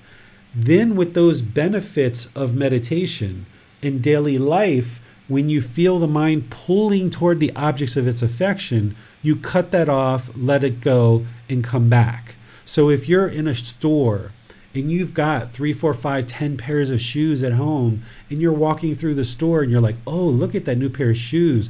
I would love to get those. Let me get those shoes. Let me start looking at these different shoes. Ask yourself, do you really need a new pair of shoes? Or is this just the mind wanting the new pair of shoes, wanting pleasant feelings through purchasing this new pair of shoes? Because if you've already got 10 pairs of shoes at home, what is one more pair? Or if you've got 20 or 30 or 40 pairs, what's one more pair, right? If you've already got 30 or 40 shirts and 30 or 40 pairs of pants, what's one more pair going to do? This is the mind chasing after the pleasant feelings. So when you feel the mind pulling towards the objects of its affection, wanting pleasant feelings, you cut that off and let it go, and it will be easier for you to do that in daily life when you've been training in meditation. Because by training in meditation, you'll be more aware of the mind, and you'll observe those cravings easier and be able to cut it off in daily life. As you experience certain discontentedness, you need to cut that off and let it go in daily life. This is what's going to help you, is by training and breathing mindfulness meditation, so that in your daily life, you can be actively training the mind. So while meditation is a dedicated, active, purposeful training session in your life, in your morning, in your evening, or whenever you decide to do your dedicated, active, purposeful training session, you should really look at it as you're training your mind all day long. You're really training the mind all day long, whether you're walking, whether you're sitting, whether you're standing, whether you're lying. You're training your mind all day long. You're observing the mind through mindfulness. And whenever you see the mind is longing with a strong eagerness for something, cut it off and let it go. This is craving. It's an unwholesome root. As long as the mind is longing and craving for something, it's going to lead to unwholesome results. If you allow the mind to chase after pleasant feelings, it's only a matter of time before it experiences painful feelings. So whenever you observe the mind is longing with a strong eagerness, pulling toward the objects of its affection, cut it off and let it go. That's how you're going to train the mind to let go of this craving, desire, attachment. But you have to do this constantly and continuously in meditation, so you get really good at it. And then you have to do this constantly, continuously in daily life, that as you're out and about in your daily activities and you see certain things that the mind is longing for, cut it off and let it go. And more, you'll bring your discontentedness down and you'll diminish it more and more because the craving, desire, attachment is diminishing. Then you would also like to practice generosity. It's so important that you practice generosity on a regular, continuous basis. This is a real challenge for some of us because we tend to hold on to things. We may have been taught to hold on to things, and we've been taught that material wealth is going to bring happiness, but it doesn't. Yes, you need to find the middle. You have to sustain your life through a certain income, and you have to make sure that you have certain resources available for you in your life in order to take care of you and your families: food, water, clothing, shelter, and medical supplies. But when you fall into that trap of holding on to your life resources, your time, effort, energy, and resources, thinking that this selfish desire is going to somehow please the mind, that's where the mind is holding on. You need to live open-handedly to eliminate selfishness and practice generosity with your friends, with your family, with your coworkers. Be willing to offer to buy people lunch or go out of your office and buy a couple of drinks in terms of like maybe some fruit smoothies or milkshakes or things like this that you can bring back. You can bring croissants or bagels or things like this occasionally into your office environment, or bring things into your home environment occasionally. As you practice generosity more and more, it's going to train your mind to let go, let go, let go. And you can practice generosity to create merit, like we were talking about, where you can make donations and offerings to people who are sharing these teachings. This helps you to train the mind to let go. And this shouldn't be a thing that you do once a year or once every 6 months. You should practice sharing your time, effort, energy, and resources with people around you on a continuous, ongoing basis. And this is a way for you to not hold on to your time, effort, energy, and resources and eliminate this stain of selfishness. That's what the Buddha calls it, a stain of selfishness. As long as the mind is selfish, it won't experience enlightenment. So if your mind is holding on to your resources or your time, your effort, your energy, your mind isn't going to experience that liberation where it's liberated. So because the problem is the mind holding on and clinging, not only is breathing mindfulness meditation training the mind to let go, but practicing generosity is training the mind to let go. And that's why it needs to be a continuous, ongoing thing. If you only practice generosity once a year, that's only once in 365 days. You're not training the mind to let go. So you need to build in a regular practice of generosity. And it doesn't need to be hundreds and thousands of dollars that you're helping people with, or it doesn't need to be, enormous amounts of time, effort, energy, and resources, but you just find little ways to help people regularly throughout your day in your personal and professional relationships. You need to build this into your daily life, whether it's maybe tipping somebody a little extra money when you have a certain service that's being provided to you, or a neighbor or a friend or a family. Build in generosity into your practice to train the mind to let go and not be selfish. These are two of the solutions that you need. The third one is what we're going to talk about next week. I call this identifying your cravings, cultivating non-craving, and analysis of the mind. What I'm going to be teaching you next week, and what you can read as part of this chapter, is in chapter 13, you will learn how to identify certain cravings. Because essentially what discontentedness is it's a red light. It's telling you something's wrong. If you experience pleasant feelings, painful feelings, feelings that are neither painful nor pleasant, and these are conditioned feelings, that's the red light on your dashboard of your car telling you something's wrong. Pull over, pop the hood, investigate what's going on inside of this mind. And when you analyze the mind and you look at what the craving, desire, attachments are, once you identify them, then you can eliminate them. So we're going to be talking about that next week. The combination of these three things, which are part of the Eightfold Path, because it's the entire Eightfold Path that is the true solution. That's the true path to resolving the discontentedness, is the Eightfold Path. But breathing mindfulness meditation is part of the Eightfold Path. Generosity and identifying your cravings, all of these things plug into the Eightfold Path in one way or another. So it's the Eightfold Path that is the perfect, complete solution to eliminating discontentedness. But specifically, this problem of craving is antidoted with these three things. Then we've got this problem of anger that we talked about in a previous chapter. And there's specific things to antidote that. And then there's this problem of ignorance or delusion or confusion. And there's certain things to antidote that. And then there's these 10 fetters, these 10 pollutions of mind. There's very specific things to antidote each individual fetter. But from a high level, this craving, desire, attachment is antidoted with breathing mindfulness meditation, generosity, and then being able to identify these cravings in order to eliminate them. Because how could you ever eliminate your attachments? Remember, the third noble truth is the way to eliminate discontentedness is to eliminate craving, desire, attachment. Well, how could you ever eliminate craving, desire, attachments if you didn't know what they are?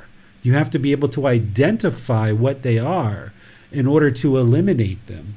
So what I'm going to be teaching you next week is how to identify specific craving, desire, attachments. And it's the discontentedness that is the red light that's kind of like the alarm bell, that when you see the mind's angry or frustrated or irritated or annoyed or having guilt or shame or fear, this is the alarm bell. This is the red light telling you there's craving there. Or if you see this conditioned happiness, excitement, elation, thrill, euphoria, that's the alarm bell. That's the red light telling you that there's craving, desire, attachment there. Or if you see the boredom and loneliness and shyness and displeasure and the uncomfortableness coming into the mind, then you know that, this is the alarm bell. This is the red light telling you there's craving, desire, attachment. What you're going to end up doing as we talk next week is as soon as you see the discontentedness or a few hours later, is start to analyze the mind and figure out what are the exact cravings that are causing this anger. What are the exact cravings that are causing this guilt or shame or fear? What are they? And then once you uncover them and you identify them, then you can actively work to eliminate them. So this is everything that I was going to share with you guys today. I would like to just open up to any questions you guys have on what we've discussed today. You can do that by putting your questions into Facebook, YouTube, or Zoom, and then our moderators will see that, or you can raise your hand electronically and ask your questions directly. Let's go to Nick for Facebook questions. Yes, teacher. Adrian has a question. Is there ever an instance where thoughts should not be cut off and instead be addressed? Yes. So what you've got to understand is the difference between meditation versus daily life, okay? In meditation, when we're doing breathing mindfulness meditation, you should always cut off all thoughts because that's our training. We're training the mind to have this mindfulness, which is awareness of mind, and we're training the mind to let go of thoughts, training the mind to cut them off and come back to the breath. That's the training during meditation, cut off all thoughts. But in daily life, what you would like to cut off is you would like to cut off the unwholesome thoughts. So if you're in a business meeting and you're on a particular topic and the mind is going to the past or the future, it's not focused on the meeting, cut that off because it's unwholesome. It's not singleness of mind. You're not focused on what you should be focused on, which is the business meeting. Or if you're in a conversation with your friends or family and your mind is wandering, cut that off and come back to the conversation because that is going to lead to unwholesome results because you're not focused in the conversation. But if you're in the conversation or you're by yourself and you have a thought, hey, why don't we go to the movies? You don't have to cut that off because that's an idea, that's a thought. Hey, why don't we all go to the movies? And people are either going to say, sure, that sounds great, or no, we're not interested in going, right? So you need to understand the difference between meditation, where you're training the mind to easily let go of thoughts, so you're cutting off everything. But outside of meditation, you're only cutting off the unwholesome thoughts. Whereas if you're thinking about, let me go snort some cocaine, cut that off, right? Because that's an unwholesome thought. You're not interested in going down that path. Or let me steal something, or let me lie, right? These unwholesome things that are part of the 5 precepts. Cut those off, let them go. Those are unwholesome things. But in daily life, when you're having wholesome thoughts, you're like, I have this idea of going out to dinner with my husband tonight, and I think I might ask him out on a date. Let me talk to him and see if he would like to go, right? You don't have to cut that off. That's a great thing that you can perhaps do with your husband, but you would like to do that without craving, desire, attachment. You don't want to have these expectations, this longing and this yearning, because if you want to go on this date with your husband really bad and he says no, now you're going to have painful feelings. So if you have this idea of like, hey, why don't we spend some quality time together, husband or wife or whoever you're with, and you ask them to go and they say yes, okay, well, let's go. Or if they say no, you're like, okay, that's fine, I understand. And you're just content either way, whether they say yes or no. The conditioned feeling is you make this offer, and when you hear yes, I'll go with you, you get these pleasant feelings. That's the condition. But they're not always going to say yes, because if you get these pleasant feelings when they say yes, you got to cut that off, because that's based on craving, desire, attachment. If you allow that pleasant feeling to come into the mind, then when they say no someday in the future, you're going to experience painful feelings because you allowed the mind to indulge in those pleasant feelings. When they said yes, you based your inner feelings on the condition that they said yes. So if they say yes, peaceful, calm, serene, and content with joy, sure, let's go out and have a night together. If they say no, okay, I understand. Are you feeling not well? Okay, we can do it another time, right? You can be content either way. That's what an enlightened mind is going to experience. But the unenlightened mind, when they say, yes, we'll go out on a date with you, that's when they're going to get all pleasant, excited, happy, elated. But then when they say no, they're going to feel sad, they're going to feel angry, they're going to feel frustrated, because the mind is conditioned on the yes or the no. So you would like to get the mind to the middle, where it can be peaceful, calm, serene, and content with joy no matter what. And in order to do that, you have to be able to cut off the unwholesome thoughts, these conditioned feelings of pleasant feelings, painful feelings, feelings that are neither painful nor pleasant, or any unwholesome things that are part of like the 5 precepts or the Eightfold Path and things like this. Thank you, teacher. I have no other questions on Facebook. All right. Well, our passage says, Teacher David, I frequently hear from one individual that I am telling them what is wrong with them. However, that is not my intention. I'm clearly disturbing this person, but upsetting them is not my interest. I'm clearly disturbing this person, but upsetting them is not my interest. I'm not sure what to think or do about this. Yeah, sometimes in our mind, we don't have the intention of harming someone, of course, right? We might be practicing right intention where we're not interested in harming. So we have this intention of harmlessness, but our speech and our actions aren't in sync with our intention.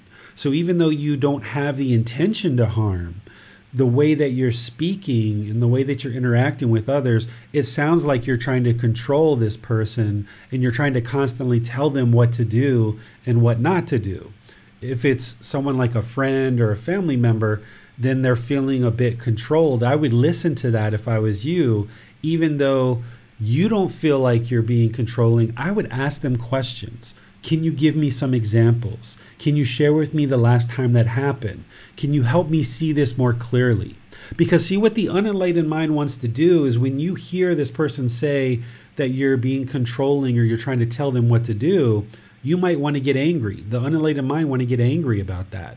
But instead, you should flip that around. You should walk towards it and you should say, okay, you're saying that I am trying to control you. I'm trying to tell you what to do. Can you give me some examples so that I can see this more clearly for myself? And then get their feedback and listen to them and internalize it, understand their perspective. You can still be a wise person and reflect on what it is that they're sharing with you. It doesn't mean that they're 100% true. It might be their own perception that you're trying to control them. But you should at least listen to them. You should ask them questions. You should internalize what they're saying and then go away and think about it. The other thing the unenlightened mind might want to do is when you ask them questions to share some insight with you, because of the self, you might sit there and try to defend yourself. No, I wasn't trying to control you. I was trying to do this and do that and do this and do that. Don't do that. If you ask for somebody to give you some insight into what they're experiencing, then just listen to them and ask them lots and lots and lots of questions so that you can penetrate and understand what it is that they're seeing and what their perspective is. And then go away and think about it. Don't sit there and try to defend yourself because you need to get rid of that self. And then by you stepping away and thinking about it, that allows you to internalize it and reflect on it and see if it's really true or not. Because it sounds like to this person, they're feeling like you're telling them what to do, but you're just not seeing it. So you need to ask questions to get the insight from them. Well, for one who has, for example, craving for happiness or children or changing the world, how can breathing, mindfulness, meditation, and generosity help eliminating this craving? So if the mind wants children, or it wants to change the world, or it wants happiness, this is the mind longing for it. So as the mind in meditation is longing for all these different things, you're training the mind to cut that off and let it go and come back to the breath. Cut it off and let it go and come back to the breath. And then in daily life, when you're having this feeling of wanting to change the world, then you observe that and you cut it off and let it go and come back. Or you're observing that the mind is longing to have children. There's nothing wrong with having children, but it's the mind longing for it and wanting it that is the problem in the mind. So where you see the mind longing for children or longing for a life partner, you cut that off and let it go. So in meditation, you're training the mind to more easily observe the thoughts and more easily let them go. So that then in daily life, as you're observing the mind and you're seeing the mind longing, maybe you're sitting at a bus stop or you're driving in the car and you start feeling sad because you want kids and you don't have kids. Or you start feeling angry because of your life partner and you want your life partner to be a certain way. Or you are craving to have a new job. And when you see that, you cut that off and let it go and bring the mind back. So it's meditation that's training the mind so that you can be aware of the mind, and then it's training the mind to easily let these thoughts go so that in daily life these thoughts don't disturb you. Many thanks, teacher. These are all the questions for today. All right. Well, I think this was a very interactive and helpful class. Perhaps that you learned something in today's class that is going to help you along this path to better understand what the problem in the unenlightened mind is. There's the three poisons. These are the three major problems in the mind. Craving is the problem that leads to discontentedness. And there's these other problems as well. And then there's these 10 fetters. But we're really focusing in on this craving, desire, attachment because the whole goal of this path to enlightenment is to eliminate discontentedness. And it's craving, desire, attachment that is causing the discontentedness. So you really need to understand craving is the problem and what is the solution so that you can more and more over time gradually implement the solution to this problem. And if you didn't know what the problem is, the mind would be ignorant. It would be unknowing of true reality. It would have confusion. It would have delusion. And it's not until you understand that it's craving, desire, attachment that is causing these conditioned feelings that then once you understand that, you can start gradually implementing the solutions. So if you still aren't seeing that craving is the problem, be sure to ask me questions in the Facebook group, send me a private message, schedule a personal guidance session. You can ask more questions in these online classes. Be sure that you deeply dive into understanding craving is the problem. You need to be able to understand this really deeply and really thoroughly. And we're going to be talking about it more next week when we talk about identifying cravings. So you really need to understand the problem and be able to see it when it's arising in your own life. When you see the discontentedness arising in your own life, you need to be able to see that as the problem and then know what the solutions are to fix it. And that's what this week is about and next week as well. But we've really been talking about this throughout the whole program at different times, and we'll continue to talk about it as we go forward in this program. So just be sure that you're doing your work, because you're not going to get to enlightenment by just listening to me talk and be like, oh, that's nice. Okay, that's a nice talk. But then you're not meditating, and then you're not being observant of the mind in your daily life, and you're not cutting off and letting go of the craving, desire, attachments. If you're not doing the work in your daily life, you're not going to experience and observe the progress. So these classes are great, the books are great, the podcasts are great, but you need to take these teachings and move them into practice by doing the work, applying the effort, applying energy, investigating these teachings very deeply, and think about training the mind as a full-time job. From the time you wake up until the time you go to bed, it's a full-time job. So even when you're in conversations, whether it's a business conversation or a personal conversation, you're observing the mind in that conversation. And wherever you see the mind moving away from the conversation, cut that off and bring it back so you can practice singleness of mind. Whenever you're involved in anything in your daily life, you should be constantly training the mind. Even when you're at work, on your computer, or you're cleaning houses, or you're spending time with your children, whatever you're doing, you're always looking to be on top of your practice. You're always looking to practice right view, right intention, right speech, right action, right livelihood, right effort, right mindfulness, and right concentration. And you're constantly building your practice stronger and stronger to come up to this ideal practice of the Eightfold Path. So it's a full-time job training this mind. And the more you understand the problems, then you can implement the solutions.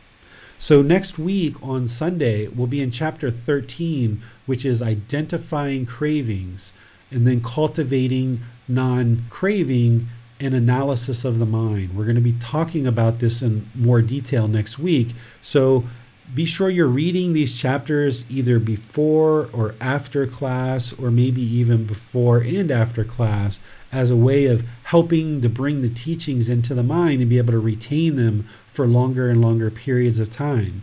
Be sure you're building up your meditation practice, where you're doing breathing mindfulness meditation and you're practicing generosity on a regular, consistent, ongoing basis. You need to be determined, dedicated, and diligent to practicing breathing mindfulness meditation and practicing generosity on a continuous, ongoing basis. And then on Wednesday, we're going to be doing loving kindness meditation, which, if you remember, that second poison or that second unwholesome root is anger, hatred, and ill will. So this Wednesday, we're going to be practicing loving kindness meditation, which is transforming the mind away from anger, hatred, and ill will, arising this loving kindness and bringing the mind into this genuine interest in seeing other beings be well, so that you're training the mind this way in meditation, and then you're practicing it in daily life. And gradually, as you wear away this craving, desire, attachment, you'll be experiencing less and less anger. But also, by practicing loving kindness meditation and then practicing loving kindness in daily life, where you're polite, kind, friendly, and respectful in all situations, then you're transforming this second poison of anger, hatred, and ill will. this third poison of ignorance, the unknowing of true reality, this delusion or confusion, you are transforming that through gaining the wisdom of these teachings, independently verifying the truth for yourself by reading this book, by attending the classes, by listening to the podcast, by asking questions to your teacher, by having personal guidance, by asking questions in the Facebook group, by talking to each other among the community. Maybe you guys discuss the teachings with each other in your personal conversations. This is helping you to arise the wisdom in the mind so that you can antidote that ignorance or that unknowing of true reality. And all of these things are building to eradicate the pollution from the mind so that now you're practicing the teachings of the Eightfold Path more and more and more. So thank you all for joining today's class. I'll see you in a future class, either Wednesday or Sunday, maybe even both of those days. So in the meantime, have a really lovely, wonderful rest of your day. Just always remember to be polite, kind, friendly, and respectful to everyone around you. We'll see you next time. Sawadee khap. Thank you for listening to this podcast. To provide support for this podcast, visit patreon.com/support Buddha. To access more teachings, visit buddhadailywisdom.com. There, you will discover a full range of courses, retreats, and online resources to assist you on the path to enlightenment. Remember to establish a daily, consistent meditation practice, along with learning and practicing these teachings. A well-developed meditation practice is the foundation in which to train the mind to attain enlightenment.